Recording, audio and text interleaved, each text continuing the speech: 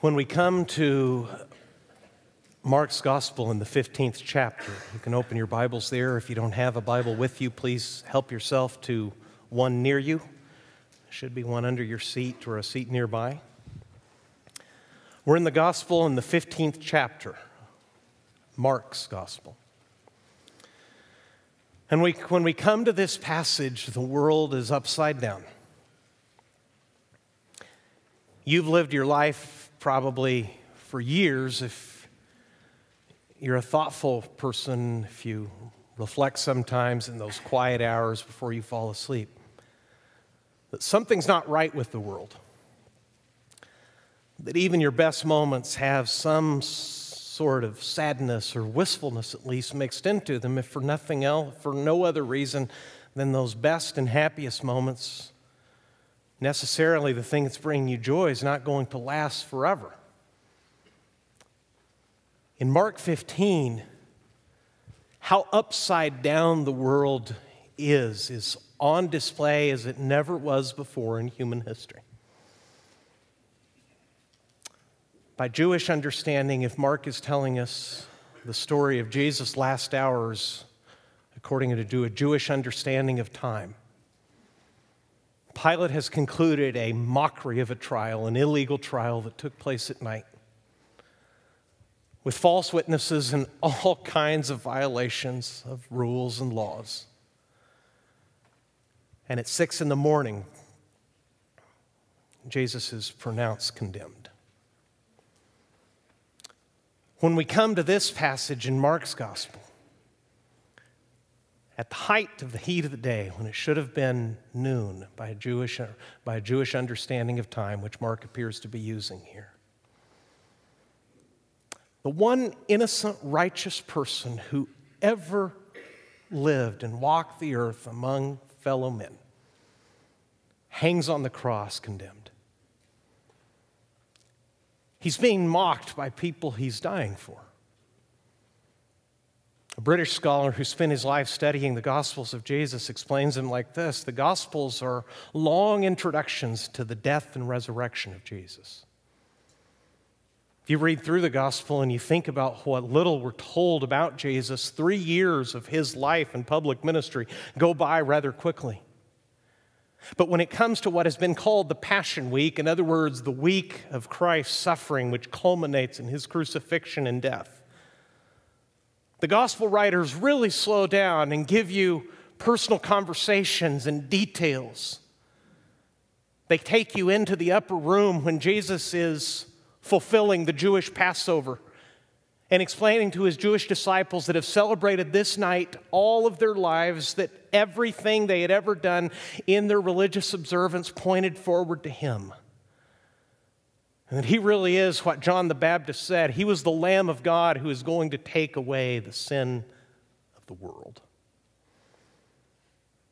John's gospel tells us that Judas, who had seen the very person of God in Jesus Christ, who had witnessed the words and the ways of God on earth when Jesus became a man, Judas had walked with him for 3 years, but moved with a betrayal that makes his name synonymous with being a traitor, he goes out into the darkness of that night to gather up wicked men who are going to bring weapons against Jesus, who is not going to resist them. In fact, we're told in John's gospel, when they came by torchlight, Jesus stepped forward to meet them. They asked for him, and he said simply, "I am." And John gives us this fascinating detail. The men who had come to arrest Jesus fall to the ground. In that moment, the pronouncement of who Jesus is, the Son of God, I am, eternal God, now being handed over to wicked men, his word alone is enough to knock strong men down to the ground. And then you see the wickedness of the human heart, where they shake it off and stand up again and lay hands on the word of life. Then the mockery of a trial, then the false witnesses. Even the witnesses, with all the time that they had had to conduct this mockery of a trial, even they cannot agree. But they put Jesus to death. And at noon, this happens. Mark 15, verse 33. When the 6th hour had come, there was darkness over the whole land until the 9th hour.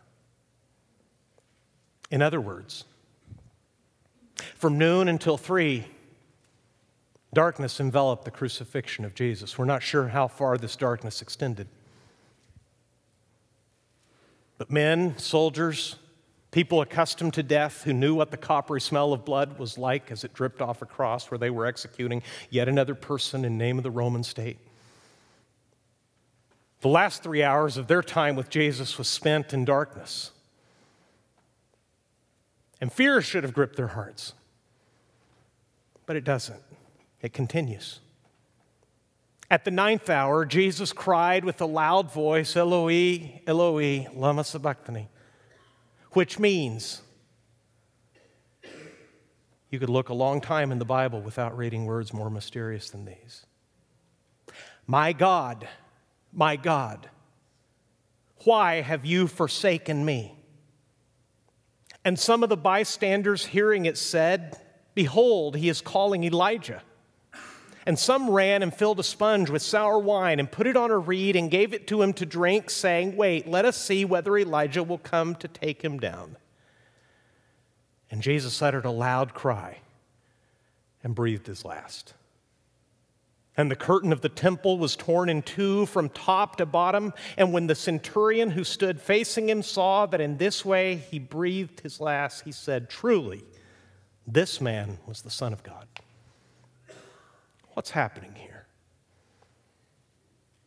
I have to tell you, I studied this passage for the first time in seminary, and it amazes me still. When I look into the thoughts that great students of the Bible have set down for me, I understand that Martin Luther, some 500 years ago, we're told by his historians, came to this reading, and when he read, my God, why have you forsaken me?" sat bolt upright in his chair and sat quietly, staring straight ahead. No food, no drink for hours. Someone who saw him said he looked like he was dead in his chair. And finally, after hours of reflection and amazement, he stood up and said, "God forsaking God, how can a man understand that?"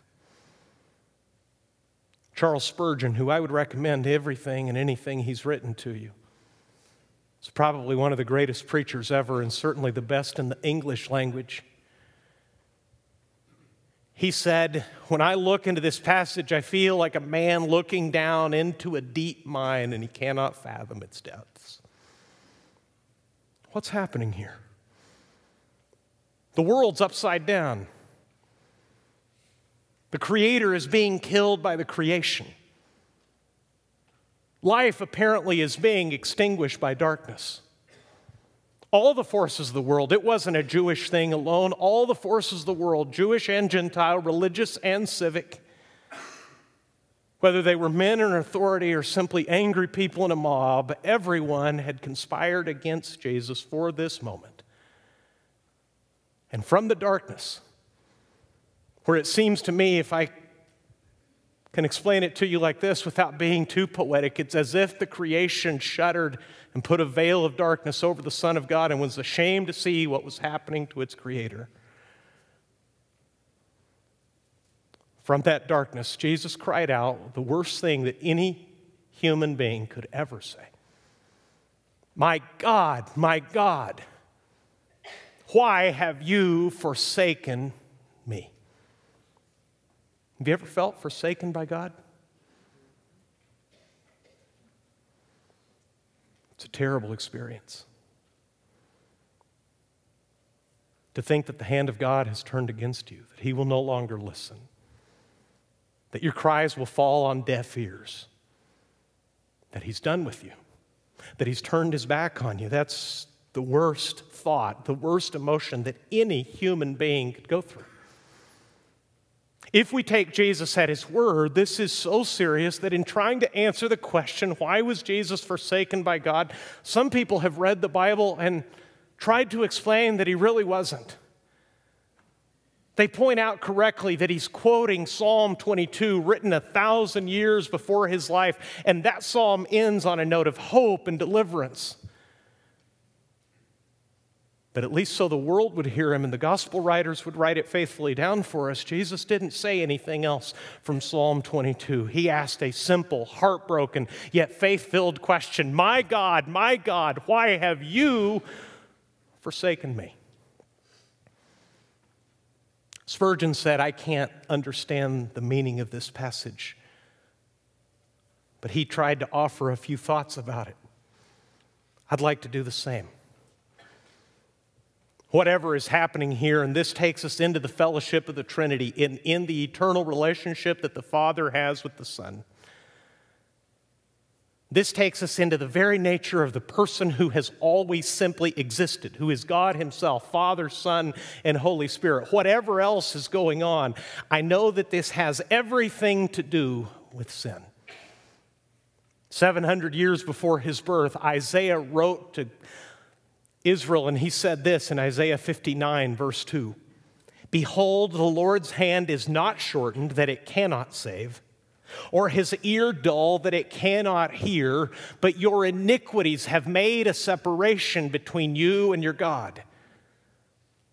This is the trouble, and this is the nature of sin.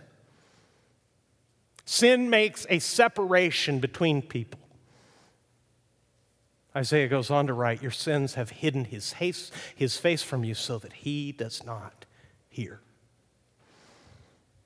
It's not that God is unwilling or unable to sin, but sin, Isaiah said, has put a distance between people and their God. That's what sin does. The very nature of sin is sin separates. The most underestimated thing in the entire universe is the nature and the power and the consequences of sin. It's the most amazing thing in the world. We live with it every single day. Our conscience accuses us when we blow it. We feel deeply the sting of other people sinning against us. We know when our conscience accuses us that we have sinned against God and against somebody else, and yet sin is minimized, it's rationalized, it's explained away, and above all, it is compared, where I compare my sin to yours, and that man's to mine, and in that I take a shallow comfort. If you want to understand the depth and the severity and the consequences of sin, you only have to look at the cross of Jesus. If we take Jesus seriously, if we take him at his word, and we always should, whatever is happening to Jesus, however Spurgeon or Luther or God help me all these years later with my much smaller understanding could ever tell you, brought that heartbroken cry out of the lips of Jesus Christ, who made everything there was.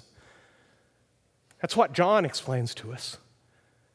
John says, in the beginning was the Word, and the Word was with God, and the Word was God. In other words, the fundamental reality of human existence is there is a God who is one, but has perfect fellowship within the Father, the Son, and the Spirit. And they simply have always been. And now sin is being dealt with on the cross, and the separation that sin makes between God and people, and between other people and their fellow man, is now affecting Jesus.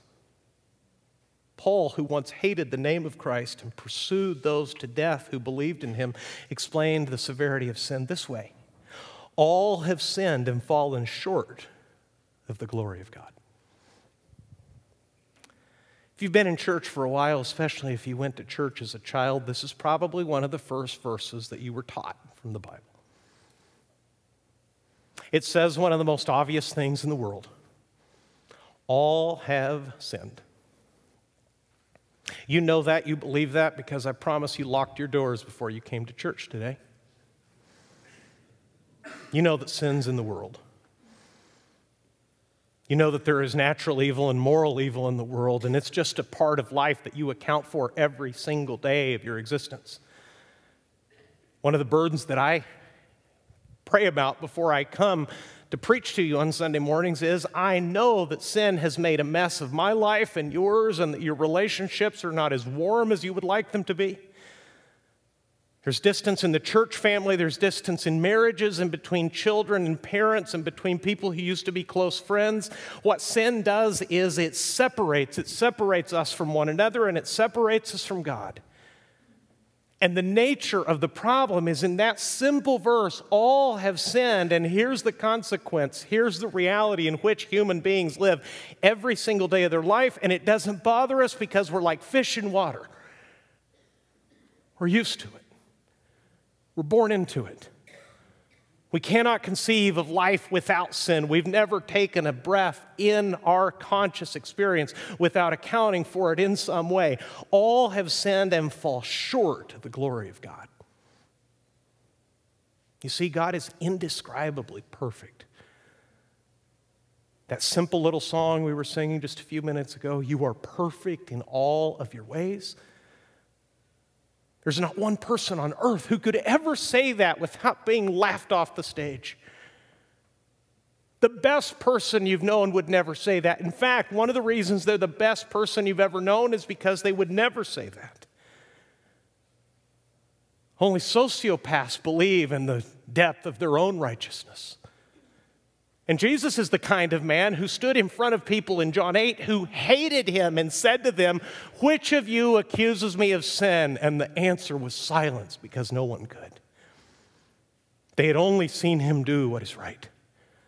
These long introductions to the death of Jesus that the Gospels are tell us of a life that was perfect in every way. Luke chapter 2 actually goes out of its way to give us a detail that every parent would yearn for, because it says that Jesus as a child went home with his mom and dad and submitted to them.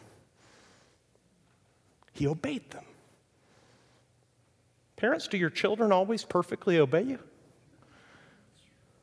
It's a laughable question. You account for their disobedience every single day, and that never changes. Your boss accounts for yours as well at work. We just live in this environment where people are chronically, perpetually short of the glory of God, and we're so used to it that we don't see the severity of it. There's two mistakes that people make regarding their sin. The first is very rare. Some people have sinned so grievously and their conscience has accused them so deeply that they feel beyond God's forgiveness. That's rare. I've had countless spiritual conversations, and I think I can only think of 3 people who once told me, "You're only telling me this because you don't know me. If you knew the kind of person I am, you would know that God could never love me." And I know that behind a statement like that, very likely are very serious crimes.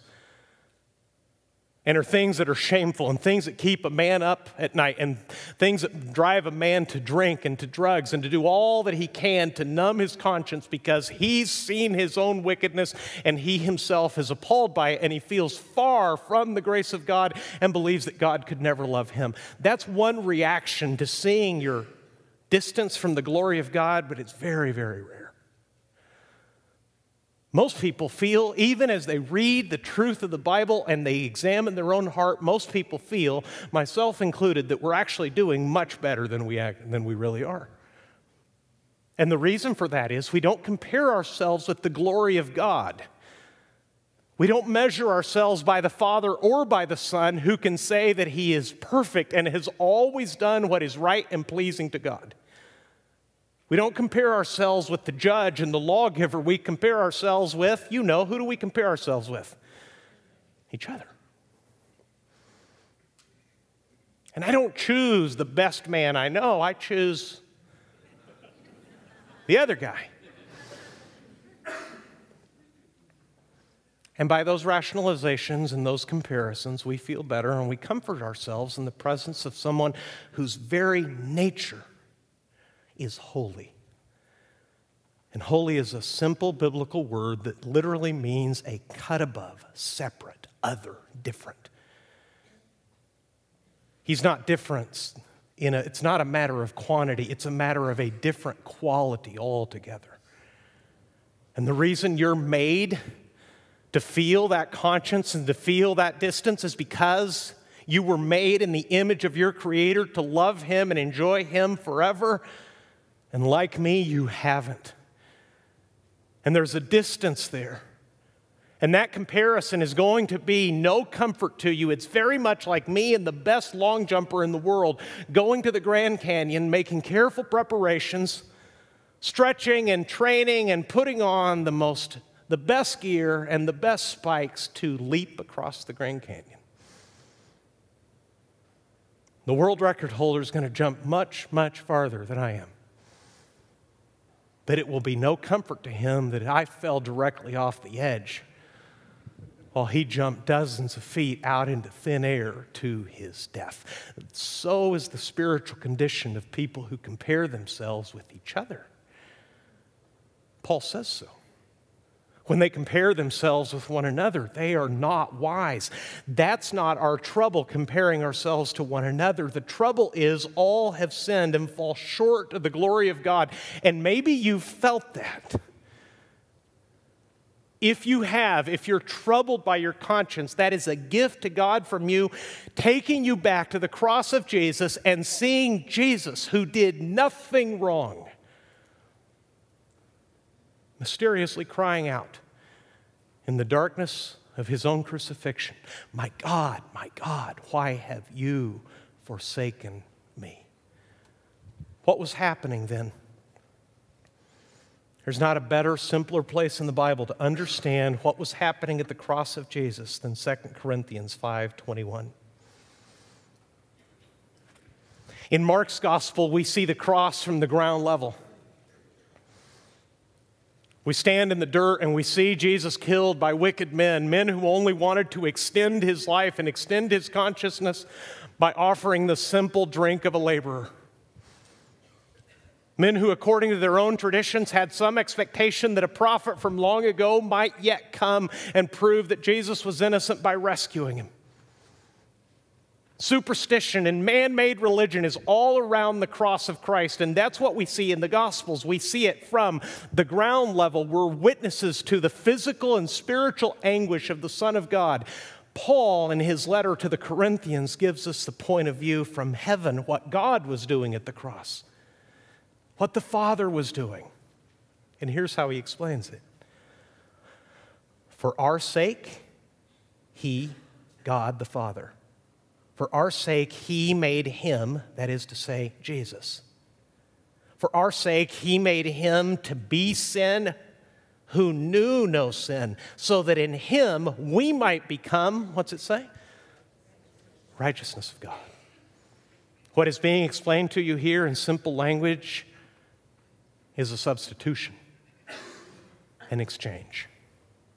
Where Jesus so closely identified with and so closely bore the sins of the world that he says God made him, Jesus, to be sin, though he knew no sin.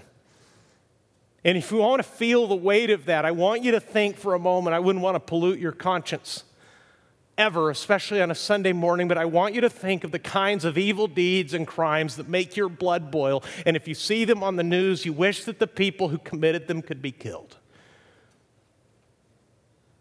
You got it?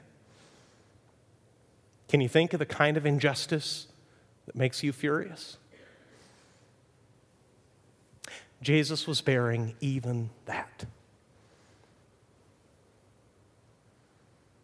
The sin that has dogged you all of your life, that you've promised yourself time and time again to be done with. The thing that splits friendships and families apart. The thing that makes you say to yourself, I don't understand myself. I don't know why I can't stop being this way, thinking this way, acting this way. The thing that you would never want to tell your mother about. The thing that you pretend is in the past but still haunts your present. That sin was being dealt with at the cross of Christ. All of those things, small things and great things, the little lies and gossip that are somewhat entertaining but actually chip away at other people's lives, the disobedience of children that is so cute when they're tiny and so heartbreaking when they're older. The adultery and the impurity and sexual immorality of every single kind, and envy and hatred and backbiting, and every single thing that separates people from one another and separates, most crucially, people from God. All of that was being dealt with on the cross of Christ, and Jesus, who knew nothing of it, who only experienced it as a temptation. Hebrews says he was tempted in every way, just as we are, but without sin. In other words, he felt the weight, the allure of every single thing that has ever separated people from each other and people from God. He felt it and he resisted it and he walked away from it righteous, pure as God himself, because that's who he is. All of that eternal life was killed on the cross, the Creator dying for the creation, the Word of life being killed by men who knew only death. For what reason? So that we might become the righteousness of God. That's why when Jesus dies, Mark adds one more detail. The great veil of the temple, I believe the one between the holy and the holiest place, if you look again in your passage, was torn in two. And notice the details of Scripture. It was torn from top to bottom because God is doing the tearing.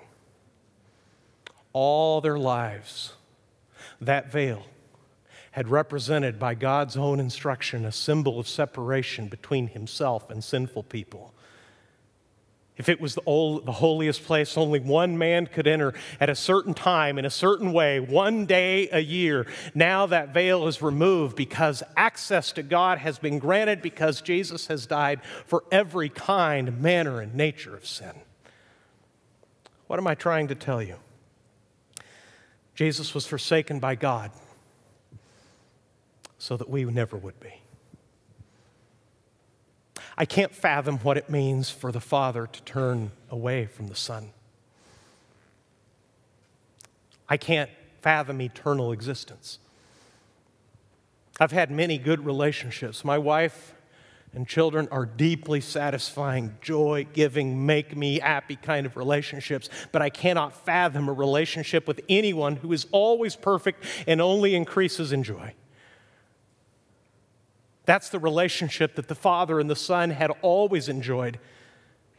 And now at the crux of human history, by mutual agreement, the Father and the Son have decided, and they know, Peter says, from eternity past, from before the foundation of the world, that this is what it would take to bring us back to God, to bridge that gap, to fathom that depth, to reach down from that height to people who had ignored God and not only ignored him, but it lived as if he didn't exist and disobeyed him and broken his word in thought and deed at every turn.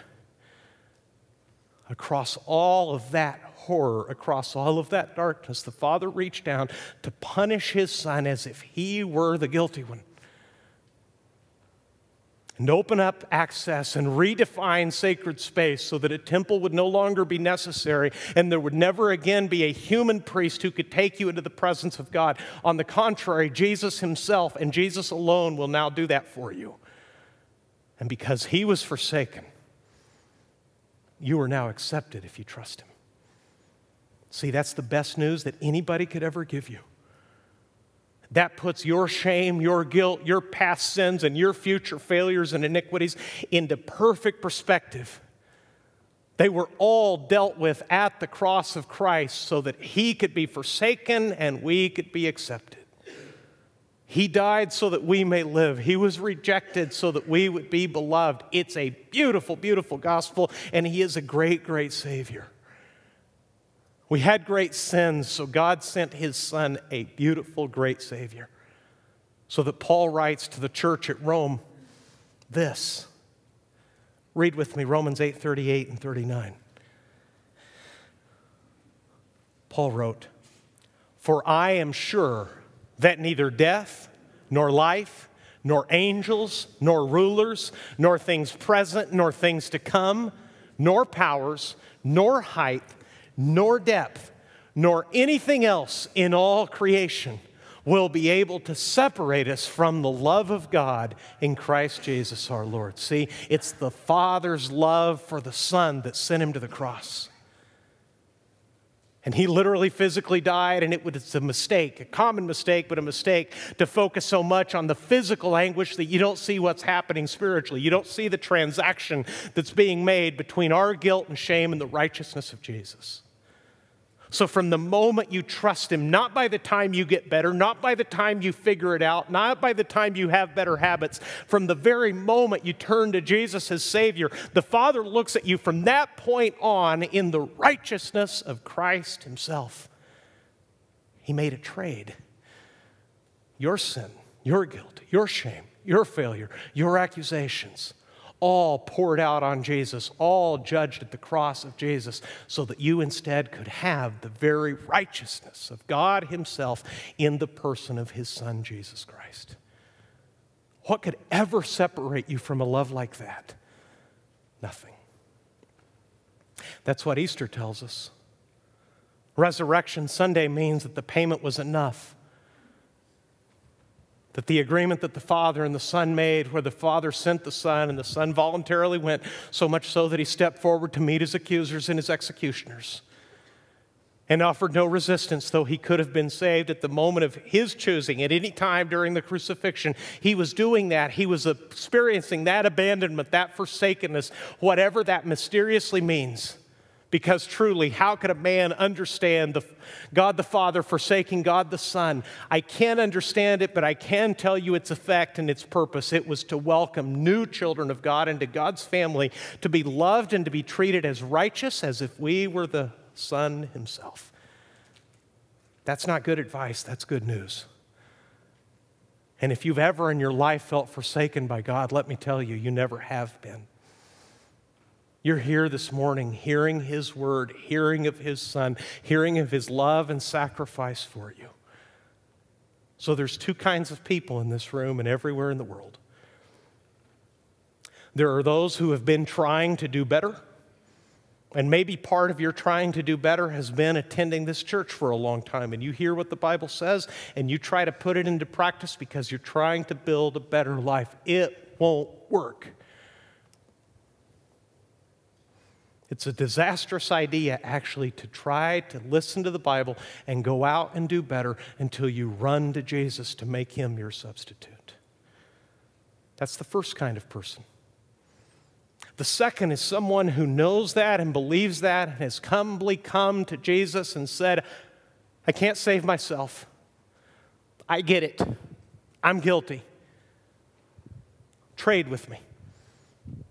Give me eternal life, and he has, and you can't take your eyes off the past, and your present sins continually beckon you to look at the past and to look forward and backward with shame and guilt and feel yourself forsaken by God. You're not.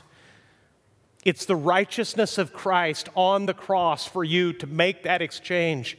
There is nothing. That's the point of all this rhetoric in Romans 8:38 and 39. Paul exhausts the physical possibilities and says nothing. Not life, not death, not any kind of power on earth or in heaven. Nothing ever made will be able to separate us from the love of God in Christ Jesus our Lord. You don't need to feel guilty. You don't need to feel accused. You stand in the righteousness of Jesus, the Son of God, who was forsaken by God so that you never would be. So if you're in the first group and you've been trying to do better, my simple invitation to you is to give up and stop and say, Jesus, I can never be good enough. I can never do better on my own. I'm sorry for my sin. Save me. And he will. That's what he does. That must have been what was happening in a Roman soldier's life who made him look back at the cross and say, this must have been the Son of God. Things happen with this man, and this man dies in a way that no one ever has. It must be true what they said of him. It's what makes an accuser and a persecutor like Paul the best good news teller that Jesus ever had. It's what saves a man like me who is always, believe me, mindful of my sin and my shortcomings and disgusted with myself on a regular basis, but greatly encouraged, greatly strengthened that it's never been about me. It's always been about the righteousness of God put on the cross so that God could trade my life for the life of his Son. Let's pray together. If you're in the first group that's been trying to do better, let me very simply invite you in the name of Jesus to give up trying and to trust him. to tell him, Jesus, I am sorry for my sin. I know it was my sin that put you on the cross. You paid for my sin, my failure, my brokenness. You paid for it there. I accept. Make that trade with me. You take my sin. Give me your righteousness. If you feel your heart softening toward that, don't resist him. Don't put it off. Run to him. Ask him to save you. He will. He's a beautiful, wonderful Savior. He loves to save. That's what his name means. And maybe this will be very likely the majority of us. You know that he loves you this way. You know this good news, and yet you live consistently accused and tormented by what you know are real sins. You know that sin separates. Understand, in your new position in Christ, it's no longer a matter of separation. It's a matter of standing in the righteousness of Jesus himself by the Father and Son's own decision. Eternal enjoyment of one another somehow was disturbed for hours on the cross to welcome you into fellowship with them. It's never, ever again going to be about your guilt and shame. It's always now, forevermore, from the moment you trust Jesus as Savior. It's always going to be his righteousness that speaks for you. So take a moment and rest in that and thank him for it. And if you don't have it, run to him in prayer right now and ask him for it.